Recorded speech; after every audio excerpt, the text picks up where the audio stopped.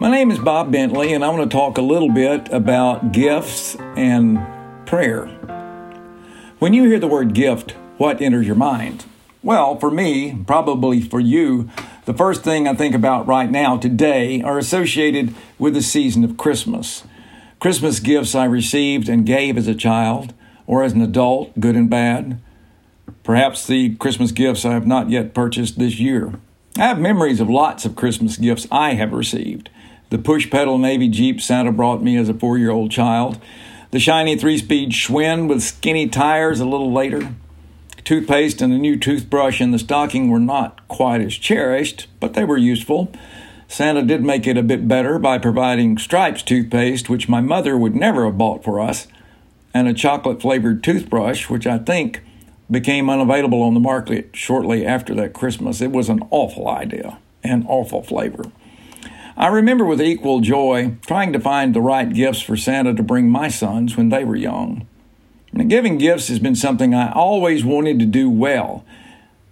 I just never felt that I was good at it at all. It's difficult to choose what to give. In light of that rather deep theological introduction, I want to talk for a moment about God's gifts to us. It makes me want to break into the final lines of a relevant song from the musical Godspell. All good gifts. All good gifts around us are sent from heaven above. So thank the Lord. Thank the Lord for all his love. I really want to thank you, Lord. My gift to you today is to refrain from breaking into that chorus, but you might want to listen to that song. It's really good. What about gifts and prayer? Well, there's too much to talk about, really. God's creation, God's coming as Jesus, and all that perfect gift means. God's presence with us always as the Holy Spirit. These are all gifts.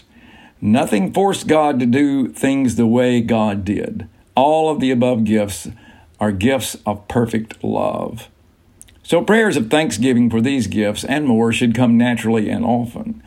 But briefly, I want to talk about a different gifting by God.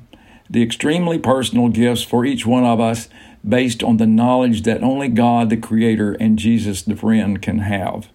You have personal, intimate gifts given to you by God, so quit saying you have no gifts. That is simply wrong. It's sinful, as I used to tell people that I were trying to get to sing in the choir or in the band at our church. Don't deny your gift. Perhaps our first prayers on this subject might be for God to reveal our gifts to us. I suspect that God will answer that prayer gladly, maybe with the suggestion that you already have that gift. Now unwrap it, figure it out, and use it.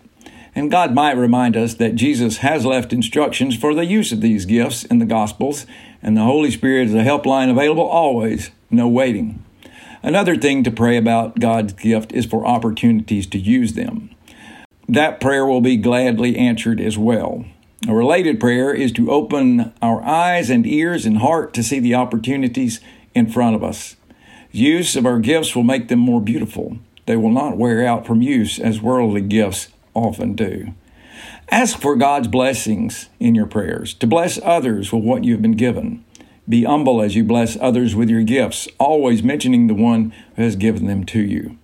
And every day, give thanks. Thanks for God's friendship and God's knowledge of you that allows him to give you the perfect gift. Thanks for the adventure and blessings you receive by using and sharing the gift that God has given you.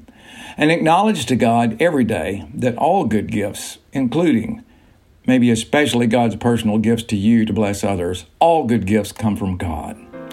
My prayer for us all today is that in our giving and receiving of the traditional gifts of the Christmas season, we will be reminded of the perfect gift that we celebrate at this time.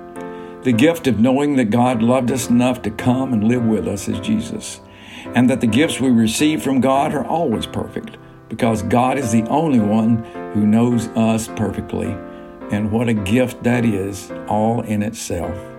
Thank you, God, for all good things that come from you. Amen.